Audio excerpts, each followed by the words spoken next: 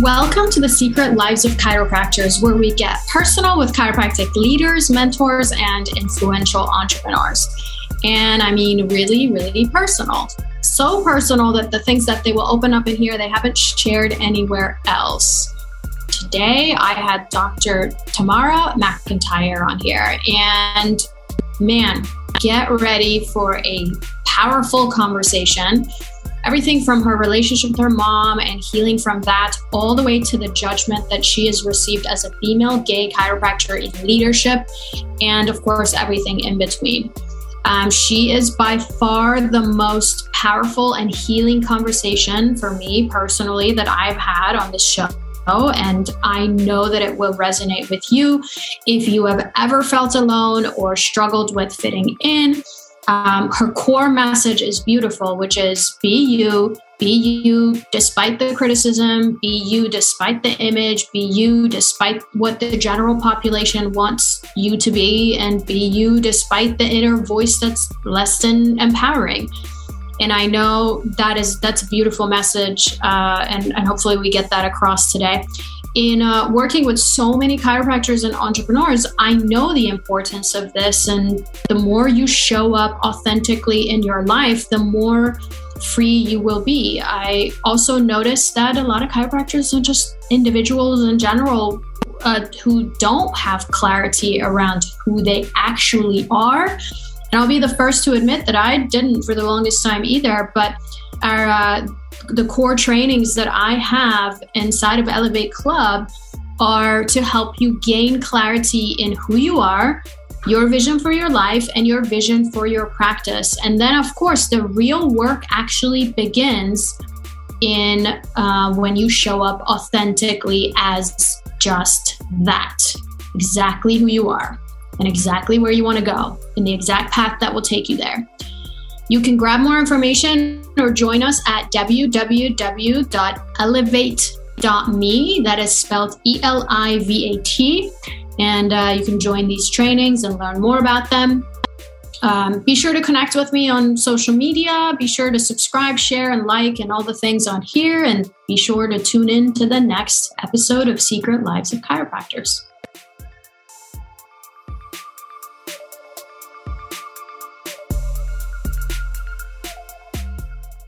Hello, everyone, and welcome to Secret Lives of Chiropractors. And I am so excited and so honored to have Dr. Tamara McIntyre, also known as Dr. Mac. And you probably already know her, but if you don't know her, you're going to get to know her today. And you better look her up and connect with her because she's just one cool chiropractor. She is an internationally recognized authority in chiropractic care and functional medicine. She was the former dean of clinical education for Chiropractic College and has been titled Clinical Genius, which I totally would agree with that. She serves as a role model and a mentor for female healthcare practitioners. And what sets her apart is her ability to translate her clinical expertise into tangible, usable information, breaking down information. And that is, by the way, the definition of genius, is being able to take complex concepts and make them bite-sized for everybody to understand them and have a better understanding of that. So I am super excited to have her. She's also the co-founder of the Prana Foundation. And they offer educational, personal, professional opportunities to healthcare professionals, as well as chiropractic focused clinical mentorship programs.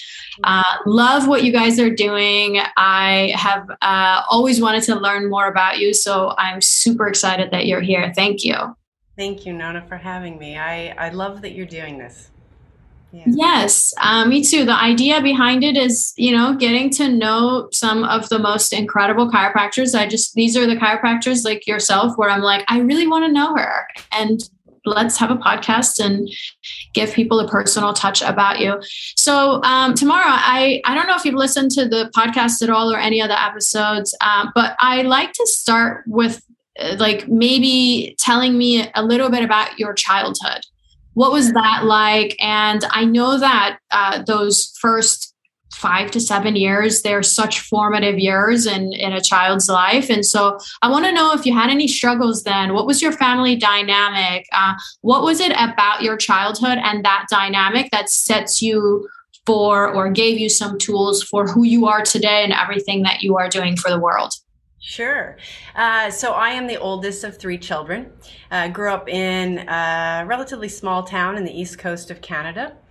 My parents were really hardworking people in healthcare. It was really sort of part of the conversation that was at the table. So I think my concept of life and priorities was really defined within a healthcare model. My dad was a social worker. He worked in corrections for a significant amount of time, and then and worked with alcoholics and addiction. My mom was a pretty steely human being, difficult for me as a child. So I would say it's interesting. The way I would describe my childhood now is very different than the way I would have described it as a 20-year-old or as a 30-year-old even, because I now have different contexts. And so I would say I was a pretty sad kid, really struggled in my dynamic with my mom. Really struggled to be seen, had a huge diverse interest set, and I love trying new things. And so, as a young kid, I, did everything from play the trombone and the ukulele to, right up into high school, I played basketball and was, very involved in sports. So there was sort of all of that. And when I reflect back, I was a pretty strong-minded kid. So I'm also really aware that maybe parenting may have been a bit of a challenge. And, I would say, when you say the first sort of, those formative years, I would tell you what I believe was in third grade, just starting third grade, there was an event at my elementary school where we were playing outside. It was like a winter festival because I grew up in the east coast of Canada. And it was wet and slushy, and I was a kid with asthma, and I was really uncomfortable and cold. And so I went back into the school, which we were not supposed to do. I went into the principal's office, and I picked up the phone, and I called my mom and said I was done. And my mom got in the car and came over to the school, and they were surprised that she was there, and she identified that I had called her. And if I had called her and I was ready to go home, I was ready to go home, and we went home.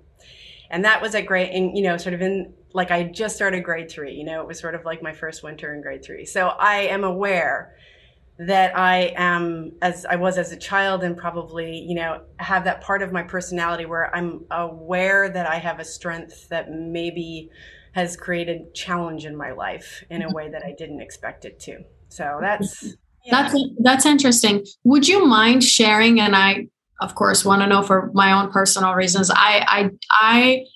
A couple of things that came to my mind as you were describing your relationship with your mom. One, you said you would describe it differently in your 20s, your 30s, and now, right?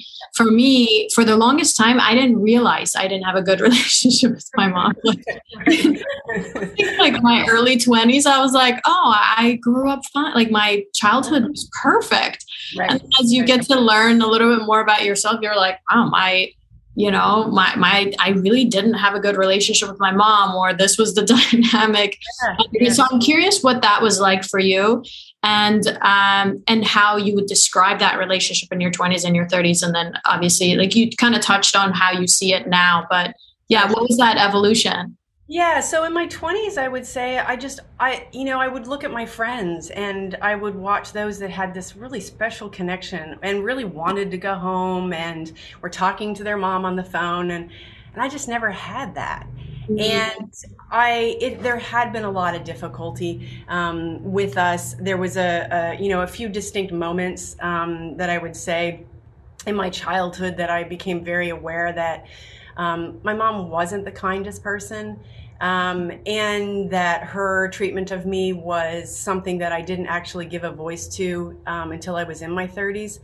And so, in my 20s, I sort of watched other people, and I kind of tried to I was actually very conscious about, is this something why do I need this relationship? there was times when I would go significant amount of time without talking to her because like my physiology would respond when I would talk to my mom. Like I would get on the phone and it was like, and I would feel like I was morphing into somebody that I wasn't, or I would respond in a way emotionally that I didn't really feel was congruent with who I was. And so I just struggled a lot in my 20s to try to reconcile, like, is this me? Is this her? Is this us? Like, do I need a relationship? Do I care if I have a relationship with my mom? And so I was really kind of tormented in all of those kind of ways. And like my lack of relationship with her being a reflection of me, and so it was sort of like, why don't I, or why can't I, or it's all her, or it's all me. And so I think my 20s were kind of that. Yeah. And then as I became who I am, I realized my mom actually doesn't know me. Right. And I thought there was this really critical moment. And I would say, like, we sort of jump into, my 30s. I think there was a moment where I would say, Nona, I thought, I wonder if it's ever going to be possible for me to be in the physical presence of my mom and not have my physiology respond, or for me to actually be me in the presence of her. But I wonder if that's ever going to be possible, But what was the answer? So I don't want to interrupt you, but literally one of the things I used to have on my vision, like I write down the things like I want to challenge and take on or whatever. Right. Not really a list of goals or to-dos, but you would not believe it. Literally says, have peace when I'm around my mom. Right. Totally. And I got away with it, and I can't wait to hear what you have, how you overcame this. Sure, but I got away with it because it somehow, I got to a point where it lost the energy of it. Like it was no longer significant, and it was no longer the thing that I needed outside of myself to make myself whole. Totally. And it was no longer a reflection of you. Like that's, that was sort of, you need to know who you are in order to give context to the relationships around you, Yeah. And so what I would tell you is I would say, I would be remiss if I didn't acknowledge, like, one of the things that changed, that was, a shift for my mom and I, and also it created a lot of divide, is that my dad died when he was 48 years old. And so my mom and my dad got together when she was 14 and he was 16. So there was a codependence. And he was diagnosed with a malignant brain tumor when he was 46 years old and died at 48. And so my mom lost half of herself because in a codependent relationship, so much of how she navigated the world, he buffered. And also, they really compensated for one another in a different way. And so that really created a lot of issues because I adored my father. And so I lost my dad when I was 20 years old, and she lost her husband. And so we were both grieving, and we didn't get along. And his sincere hope was that, he used to say we're a lot alike, and I never saw that. And so I'd be remiss if I didn't acknowledge that as being a factor that played into the dynamic between my mom and I. But I'll jump forward to answer your question. So my grandmother, my mom's mom, and I we're always really, really close. And my grandmother at one point said to me, I don't know what's wrong with your mom. She's just not Christian. I never raised her that way. And there was something so incredibly validating about that for me, because I felt like, okay, like there's like, if she can see this in her own daughter, then it's really not about me. So my grandmother was turning 98, and my mom was hosting her birthday party. And at that point in our life, I was not on the invite list. And so I picked up the phone and I called my uncle, who was not my blood relative, but married into the family. And I said, Maury, I know Nana's turning 98. Is there a party? What's happening? And he said, there is a party, and it's at your mom's house. And so I booked a ticket and showed up. And about 3 days before the birthday party, I contacted my brother, who I'm very close to. And I said to my brother, I said, look, Ian, I just want you to know I'm coming. And so I booked, an Airbnb, and I made my own arrangements. And my brother, it created some conflict for him. And so he contacted me about 48 hours before, maybe, 24 hours before. And he said, I told Mom you're coming. And he said, I needed to. And I said, you needed to do whatever you needed to do. Like, it's okay. Sure. And so I showed up, Nona, at my mom's house, unexpected. And my mom opened the door and she was crying. And I, in that moment, was able to give her a hug and say it was okay. And I felt more compassion for her than I've probably ever felt in my entire life. And in that one event, I realized how hard it must have been for her to not know her daughter, regardless of like all of the other issues. And so, you know, my own mother said to me during that event, she said, I didn't realize you were so tall. Can I touch your hair? Is it still really soft? And so there was just some really tender moments where I could just see this human being who is having her own experience in her own life, and I am a dynamic in it. And I could see her as a human being, and I felt enormous amounts of compassion. And so when my grandmother died, we could connect. We are in communication in some way, but I feel wholly myself with her. And we have kind of figured out a way that we can communicate with a level of respect, where I can feel and see her as a human being. And I think she can too.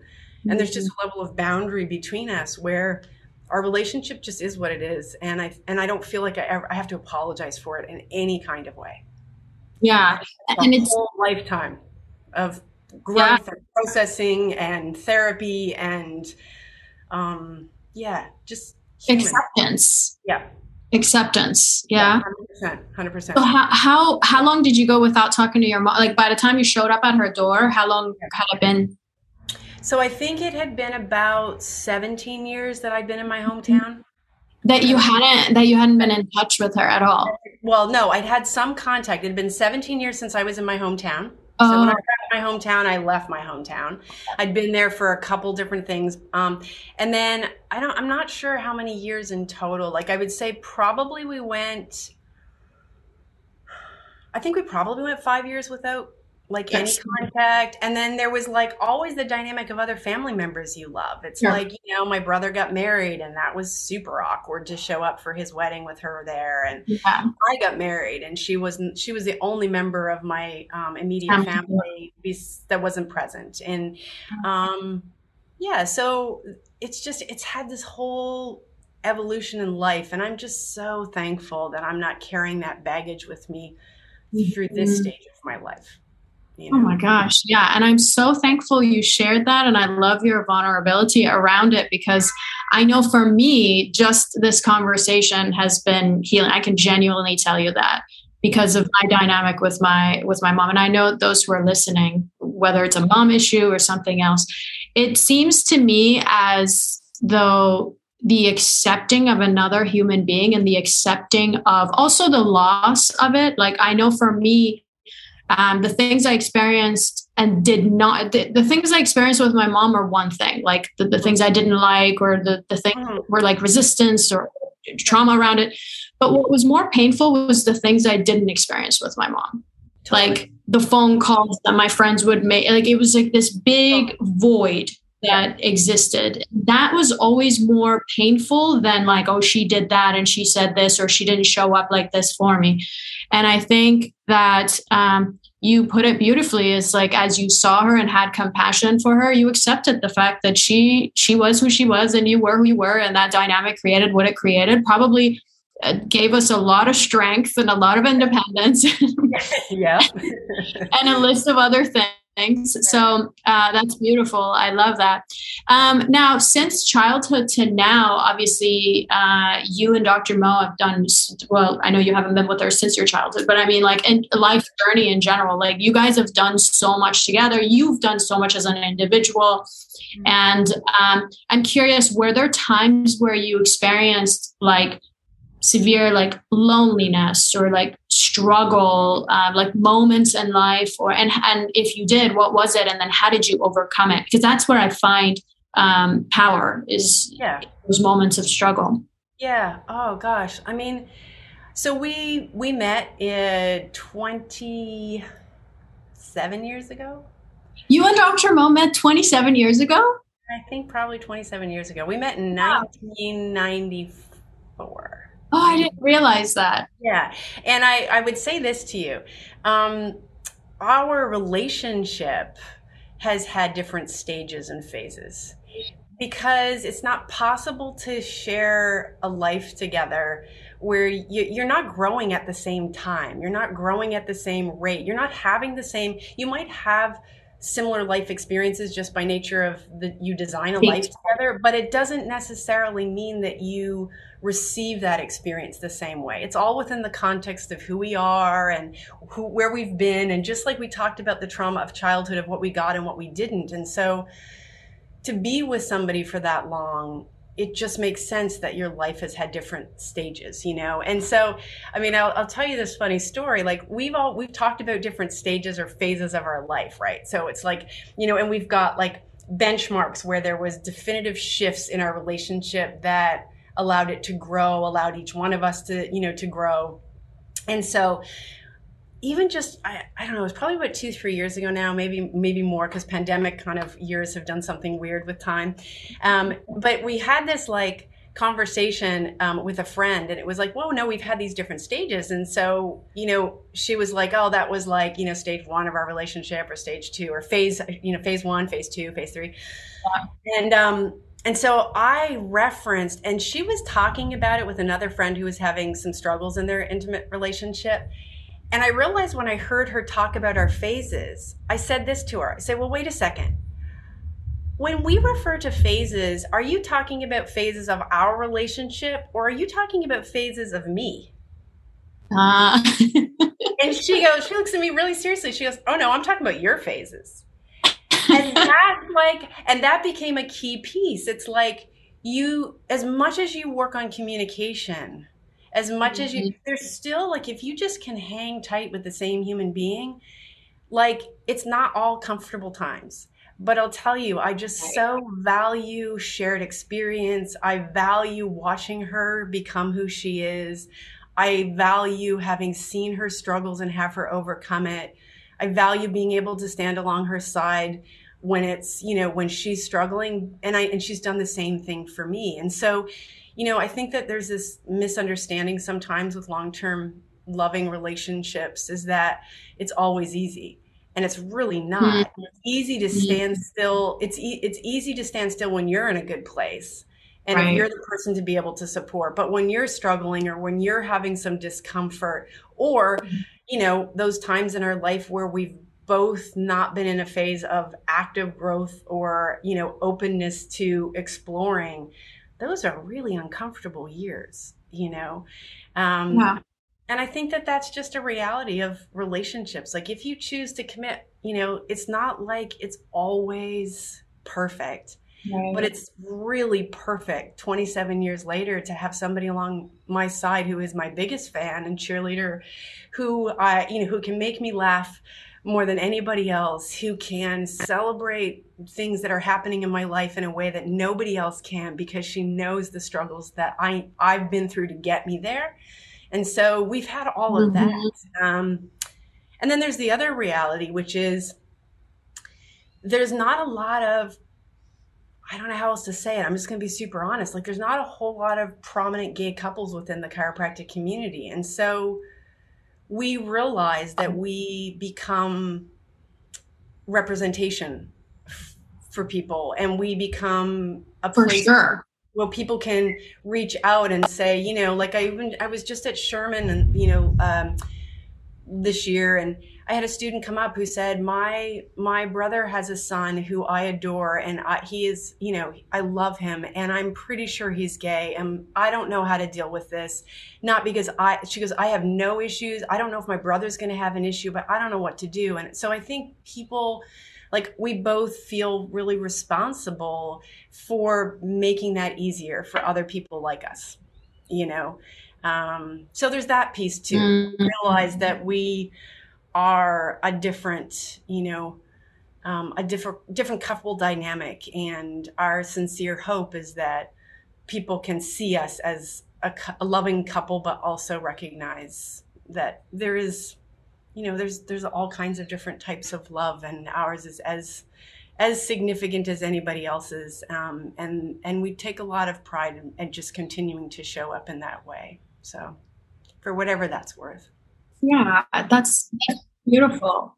That's beautiful. And I would say, like, somehow you are like that idol power couple in not just a power couple that happens to be gay, but like literally you guys are doing with all the things that you are doing. But I know that it's important for people to feel that sense of diversity that you guys show up as.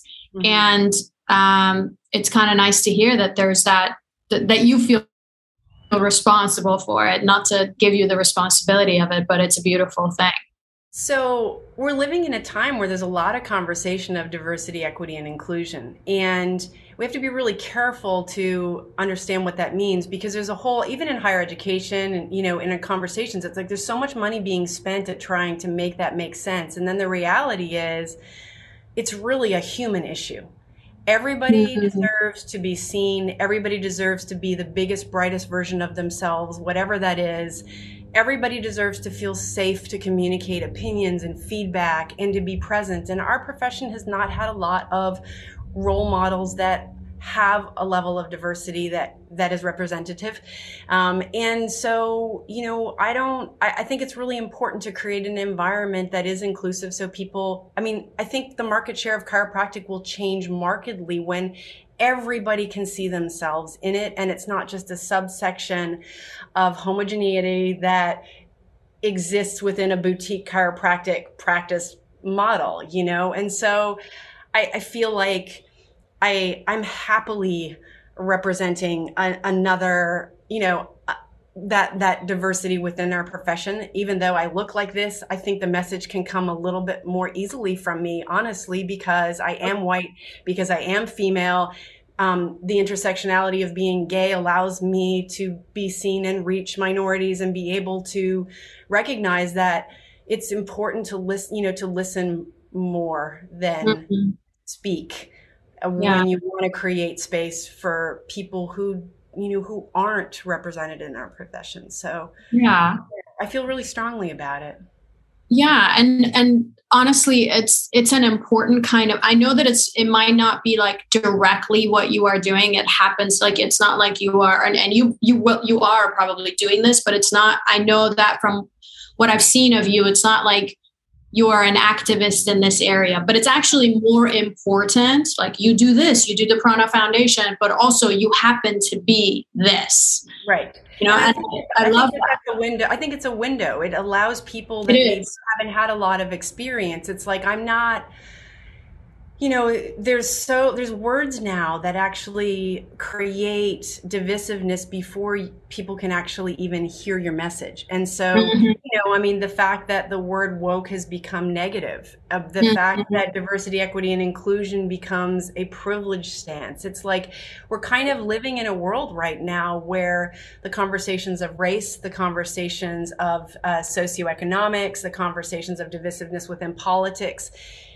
And so we have to just be honest with, if we can just lead by example, we don't have to necessarily, I think it's important to engage in the conversations, but I think if you can lead by example, and if you can create that safe space, and if you can own who you are, and people, can see a little window and space and can see your heart, then my hope is, like I said, in my relationship with my mom, then there is an openness towards seeing me as a human being and being compassionate for, sort of recognizing that we may not agree on everything, but my goodness, we have this shared core value called chiropractic in the way that we live our lives. And that's the unifier that is the most important, Yeah, absolutely.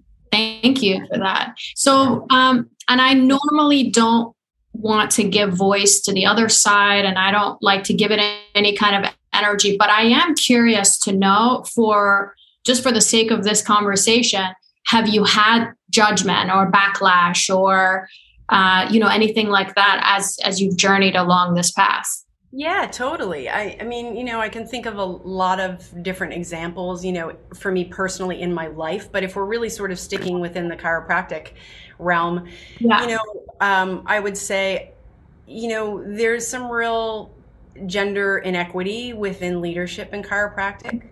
My personal experience, I will give you two examples. I was in a clinic directors meeting with basically the clinic directors of a lot of chiropractic colleges, and there's always companies looking to speak to the clinic directors. I mean, they all want to talk to and get their whatever, blah, blah, blah into the clinics, right? And so there was one very pointed moment where one of the insurance companies came in to speak to the clinic directors, and they were talking about cases that they had defended, very proudly defending. 100% of the perpetrators were male. 100% of the I'll say victims were female. Overt, I mean, really seriously, like defended a chiropractor who went to a patient's home and had sex with them. Wow. And they defended the chiropractor. Right? They're saying this as a form of like we're so good that we are so good that we can defend all of this, right? I mean, there was a violation of frauder. There was, and even just the sensibility of the people presenting was not even to create different gender dynamics, reverse, or even just put a gay dynamic in there. Like there was no diversity at all. It was very, and so afterwards, when it was all finished, like I was sort of like listening and thinking, like with my eyes, I thought, oh my gosh, like you're wanting me to support you and you've defended these horrific violations of really somebody shouldn't have a license if that's actually what they've done, Yeah. And so I went, I was in the sort of the hall where all of the exhibitors are, and the owner of the company was there, and I went up to him and I said, at the risk of offending you, it's really important for me to convey how what you presented today at the clinics landed, like the clinic directors meeting landed.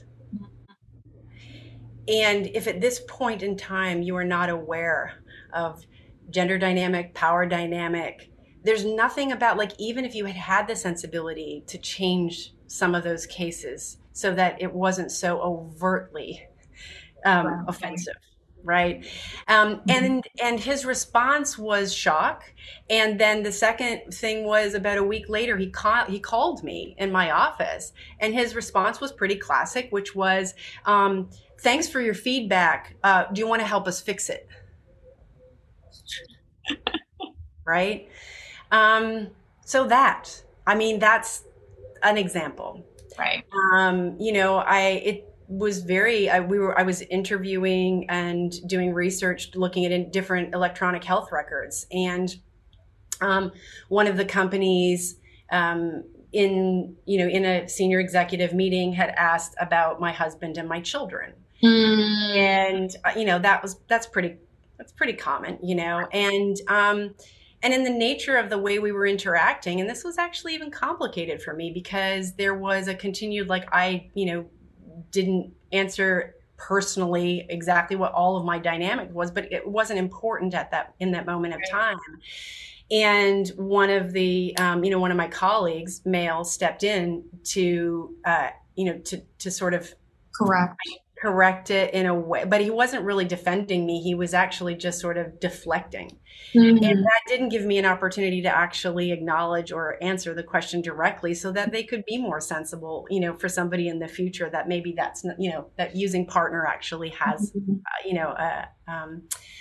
and afterwards he said to me, he said to me that, this is my colleague who said, thanks for not correcting the error or making a big deal about it. Oh, man. Right. Yeah. So, so it's that kind of stuff, right? It's like, it's going into, somebody organizing a big conference, and I was part of the organization, and they were, deciding on speakers, and the pink Post-its were for the females and the blue Post-its were for the males. Right. It's those kind of things that I think, if you aren't part of a minority, then, those are the things that can continue to happen unless you actually have a level of awareness that actually is not an inclusive environment. Yeah. But there's those kind of moments where, that I've had, and those are examples I've never actually publicly shared, but it exists, There's nothing you you and I, talked very recently. Like, I so appreciate that you show up in all of your femininity and power on that stage, because I know how much, how difficult that is to do that, Nona. Because there's a presumption, when you're beautiful, when you're female, when you embrace that level of femininity, then you are making a calculated choice to show up a certain way. Right. And you also know that the way you will be received by some is not going to be in the way that you wish to be seen.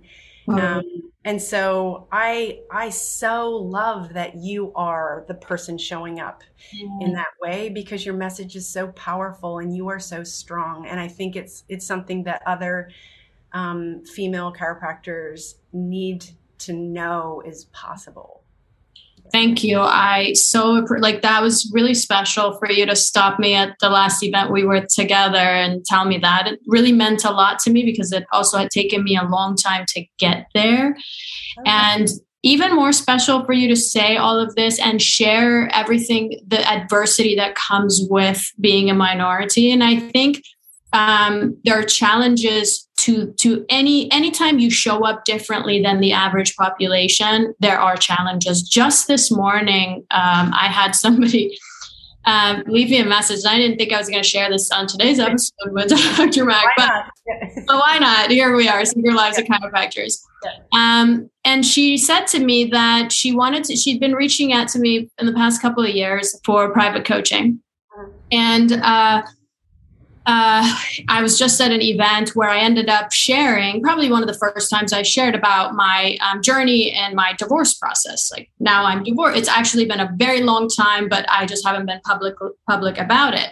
Right. And she felt like it was okay to leave me a voice message and say that she wasn't going to participate in my upcoming retreat, and she wasn't going to be coaching with me because I was divorced, without having any knowledge whatsoever about what my marriage looked like. I mean, she didn't know if I was being beaten every night. She didn't know. And that's not the case. I want to be clear. Like, my ex-husband and I are like best friends, and it's all good. Right. But judgment exists out there anytime you show up. And I'm finding it more and more to be true. And it so happens that in my 40s, I don't care. Right. I don't. I would rather show up as myself and receive criticism and receive, random DMs or whatever that might mean, and everything in between, than to show up as anything other than myself. It's interesting, isn't it? Because I remember sort of, there's this moment in my 40s where, it came across my radar. It was sort of like, well, in your 40s, your ego is overthrown. Like, you've had enough life experience that your ego has been overthrown. Yeah. And there's some brilliance that happens in there where you can then go, you know what? Like, I take feedback and criticism seriously, but I don't take it personally. And I also have boundaries and limits to what I will allow in, and what is just, there's no space for anymore. It's sort of like that whole kind of like, we all have a sandbox, and when we're young, everybody's supposed to play in the sandbox. But at some point in your life, you have to choose who gets to play in your sandbox. And there's something that happens in your 40s where that just becomes much easier. It's kind of like, no, here's my sandbox. Here's the way I play. Here's my toys. I'm going to let you know that's who I am, because the cost of not being you is far too great. It's just far too great. So just be you. Yeah. I love that. If you guys listening, if that's the only thing you got out of today's conversation, which I know is not, like, we've had a really powerful conversation today, probably the most powerful episode for me personally. It's definitely touched my heart. So thank you so much. Of course, I would love to talk to you some more, but I know we've blocked out a specific amount of time. So I want to wrap up and be respectful of your time. But would you tell me, I know the thing about the regrets is like most of us are like, well, yeah, it made sense at the time. It's made me who I am and I don't regret anything. But knowing what you know now, are there things you would do differently looking back? You do more of, you do less of, you'd focus more of or less of? My answer to that, actually, just based on what we just said, is I would have been me sooner. Me too. Yeah, me too. That's what I feel like, Nona. I feel like my personal inhibition and those boundaries associated with showing up in all my femininity and all of my strength and all of who I am. I wish I had just been me sooner. You know, so little good. windows of when I felt safe that I could do it, and with certain people I could do it, and then it was push myself a few more times and learn and do it. But really, like, unapologetically just show up, not take any of those things we've talked about personally, and just know that that's what the world needs. Yeah. I wish I had been me sooner. Yeah, me too. And I know that a lot of people relate to that. Yeah. Well, tell me what is new and exciting for Dr. Mac that's coming up. I know you guys have a couple of retreats. You do so many fantastic things. If there are any links or ways that you want people to connect with you, drop them in here. We will also put them in the show notes. So anybody listening in and you're listening in your car, you can click on it and go to what she's talking about. Right. Yeah. I mean, I would say, you know, the Prana Foundation initiatives are really education based, but experiential. And so much of COVID, especially our launch of the foundation, everything was online. And so what I would say to your listeners is in the next year, keep a really close eye on what we're going to do in person, because there is no exchange for that. You know, what we've just had a conversation in person. And so we're looking at kind of creating not just, you know, we have the retreat experience, but what would it look like for us to actually have more in-person experiences that weren't, you needed to fly to Costa Rica, you know. So we'll continue to teach, we'll continue to have these level of conversations. But I would say, you know, the big movement for us as the foundation is to expand the global community, which we're doing by doing a bit more travel. You know, we're going to be in Europe. Dr. Mo is going to be in Australia. And so we're really looking at expanding the global community and expanding the one-on-one offerings experientially through the foundation. And we've got some really fun things planned. So I'm really looking forward to being able to be present for people in the, you know, principally in the US, but looking at what we could be doing globally to really make that connection of like-minded individuals who are looking to just do some of that personal work. And yeah, so that's what's coming up for us this year. I love that. Well, I encourage everybody to take a look at the Prana Foundation. Just go look it up, and probably also a good idea to connect with Dr. Mac on social media. So that'd be a great place to start too. Awesome. Thank you so much for such a powerful and healing conversation. Really appreciate you. Thank you so much, Nona. I'm so happy you are the person to be having these conversations. So thank you. Thank you. I appreciate that. Thank you, everybody, for listening or watching this episode of Secret Lives of Chiropractors. And make sure you tune in for all the rest of the ones.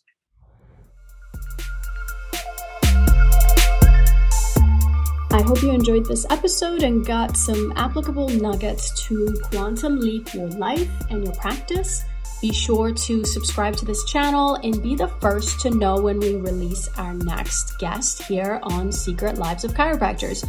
Also, don't forget to follow me on Instagram at Nona Javid, DJAVID, to keep up with my not so secret life. And check out Elevate Club at www.elevate.me, and Elevate is spelled ELIVATE. We'll see you at the next episode.